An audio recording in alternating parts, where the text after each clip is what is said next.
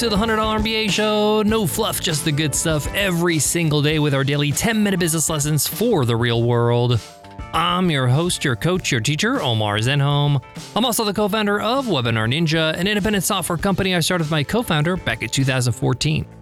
And in today's episode, you will learn personal finance tips for business owners. In today's episode, I'm going to share with you a bunch of valuable tips, some strategies that you can use to save some money when it comes to your own personal expenses as a business owner. Once you become a business owner, your relationship with work and what you spend on work and what you do outside of work is really a lot different than when you were working in a job. You should see things a little bit differently in how you spend your money, how you save your money, and how you invest your own personal money when you also have this thing called a business that you work for and work to build. There are some advantages you may not be aware of that can allow you to save a significant amount of coin. I want to share with you some of those things today. Now, I'm not an accountant, I'm not a CPA, I'm not a financial advisor, and this is not financial advice. I'm going to bring up some questions that you may want to bring up to your own financial advisor, accountant, and ask them, hey, can I do this? Is this advantageous? What do you think about this? Because everybody will have a different scenario depending on their own business, where they live, what they do, and everything in between. But for the most part, I'm going to try to provide some information for you to think about and share with your financial advisor no matter where you live. So let's get into it. Let's get down to business.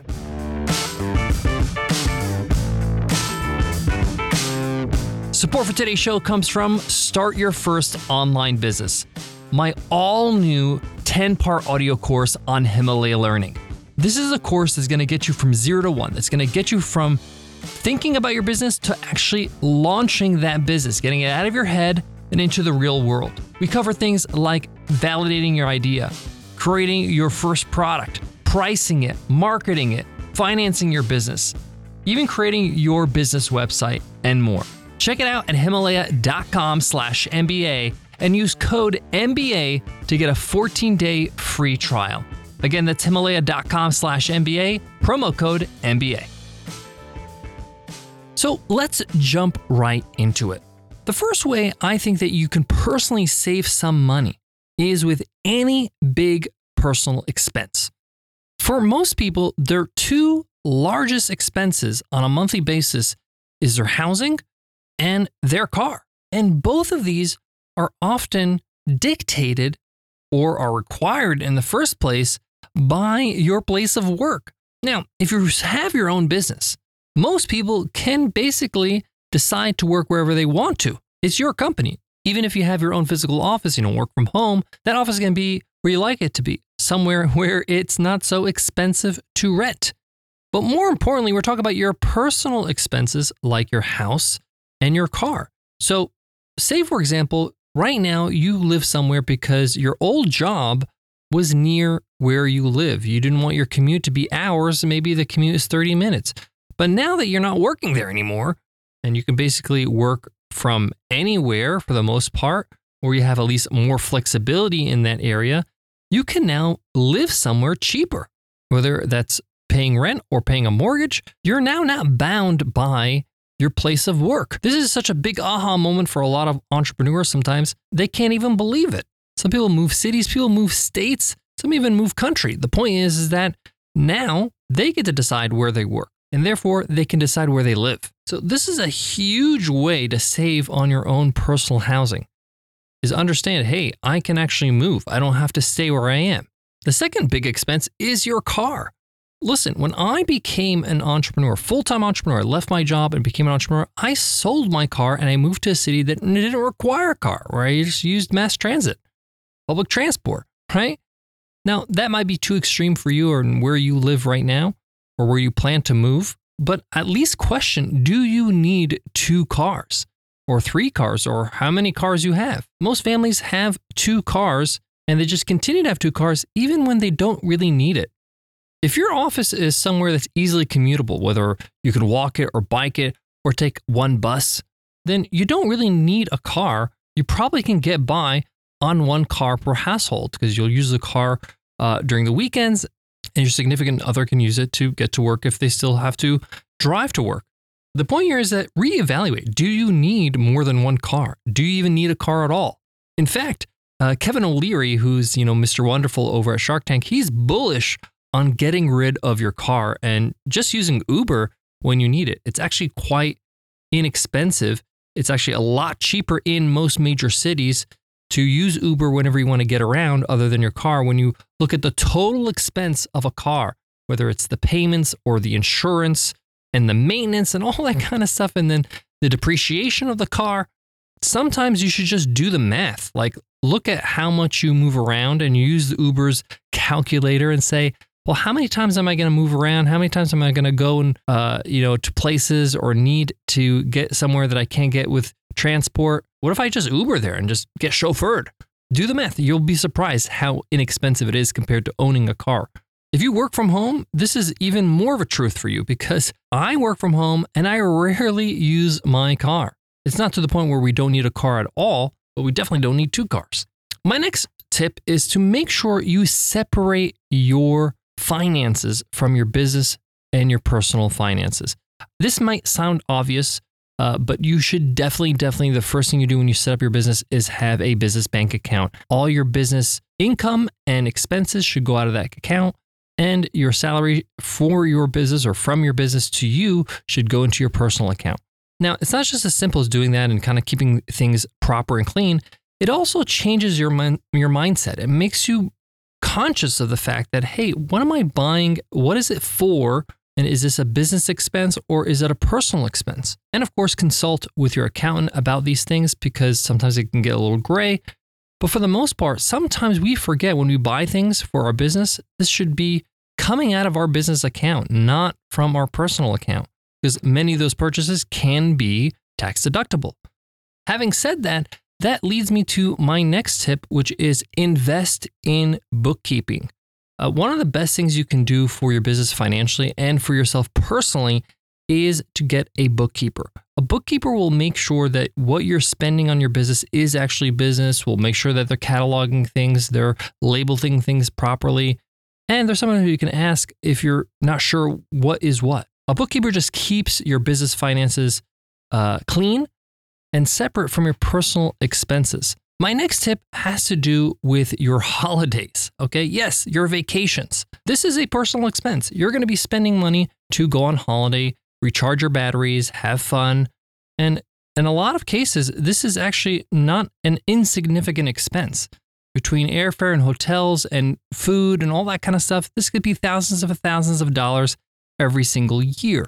A great way to save is not to go during high season, right? Don't travel, don't go on holiday when everybody else goes on holiday. You're an entrepreneur. You have the advantage of going when it's cheaper, when it's not crowded, when the fares are dirt cheap, when you have the city or the country or the resort to yourself. So when you plan your breaks for the year ahead, do your best to go during the lowest seasons possible, or at least the shoulder season. Consider going outside of school holidays. Now, if you have children, totally understand that can be a little bit challenging, but consider, hey, maybe homeschooling or taking their assignments with them, it can mean the savings of thousands of dollars.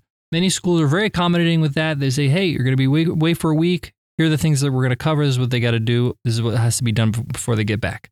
This is a huge money saver, and you have the privilege of doing it because you are in control of your time. This also makes your travels, makes your holidays a lot more relaxing. It's not as crowded. It's much easier and stress-free at the airports. You're more likely to be upgraded on your flight because there are empty seats. You're more likely to be upgraded at your hotel because they have, better rooms, and sometimes they give you a complimentary upgrade when there's availability. This only kind of happens when you're going in low season or when most people cannot take time off. I got one more tip for you before we wrap up today's episode, but before that, let me give love to today's sponsor. Support for today's show comes from Huntington Learning Center. Want to be your own boss in the fast-growing $20 billion tutoring industry? Want to help kids? then become a Huntington Learning Center franchisee. As a Huntington Learning Center franchisee, you join the nation's #1 K-12 tutoring and test prep provider with a proven system that works. The Huntington Advantage includes low startup expenses and an award-winning team dedicated to your success. No education experience needed. In today's environment, the need for tutoring has never been greater. Take the next step. Learn how you can join Huntington and have a lucrative and rewarding future. Call Huntington today at 1-800-653-8400 or visit huntingtonfranchise.com. Again, that's 1-800-653-8400. One more tip for you before I wrap up. Have you ever heard of the idea of retail therapy? Many of us spend money to feel better, to have fun, whether it's going shopping just to get some gratification, or needing to take some sort of trip or weekend away, or buying another gadget that you just don't need. We do this so that we can have fun, so we can feel like we're enjoying life. So my tip to you is, instead of doing that, fill your life, especially your work, with fun. Make work fun. I'm serious. I found this is incredibly important. When you make work fun, mean literally throwing parties for your team, playing games, having fun, doing contests, having dinners, doing retreats, this stuff enriches your life and makes you feel like, wow, I love doing what I do at work. I enjoy every day. I love hanging out with the people I work with. I'm having so much fun. I don't feel the need to fill the void with retail therapy. We spend most of our wakeful hours at work or working. So if we can make it as fun as possible for ourselves, for the whole team, the more we're going to enjoy life. That's just math. So making work fun is one of the best life hacks, financial hacks I have ever tried. That wraps up today's episode. Again, guys, this is just some ideas for you to explore. Please consult your own financial advisor or accountant. This is not financial advice, but this is just a few things for you to think about and consider and discuss with your financial expert. Make sure you hit subscribe to our podcast so you don't miss an episode. Tomorrow we cover a very interesting topic. We talk about what is the most reliable way to become wealthy. I'm going to share some stories of people I know personally and how they were able to build their net worth. What is the most reliable way? A way that doesn't require to be lucky or reliant on somebody else's decisions. We get into that in tomorrow's episode. But before I go, I want to leave you with this. If you're an ideas person, if you're an implementer, if you love what you do, but you're not into the numbers and the finances of life and in business, get some help. Trust me, I know. Because once you get some financial help, somebody to help you, a financial advisor, an accountant, somebody that can guide you, even if they're just part-time or an hourly basis, you're going to feel a whole lot better that you are taking care of that part of your business or your life. Because if you don't, you're just neglecting it and shooting yourself in the foot. If you're not interested, if it's not your thing, just get some help so it's taken care of. Thanks so much for listening, and I'll check you in tomorrow's episode. I'll see you then. Take care.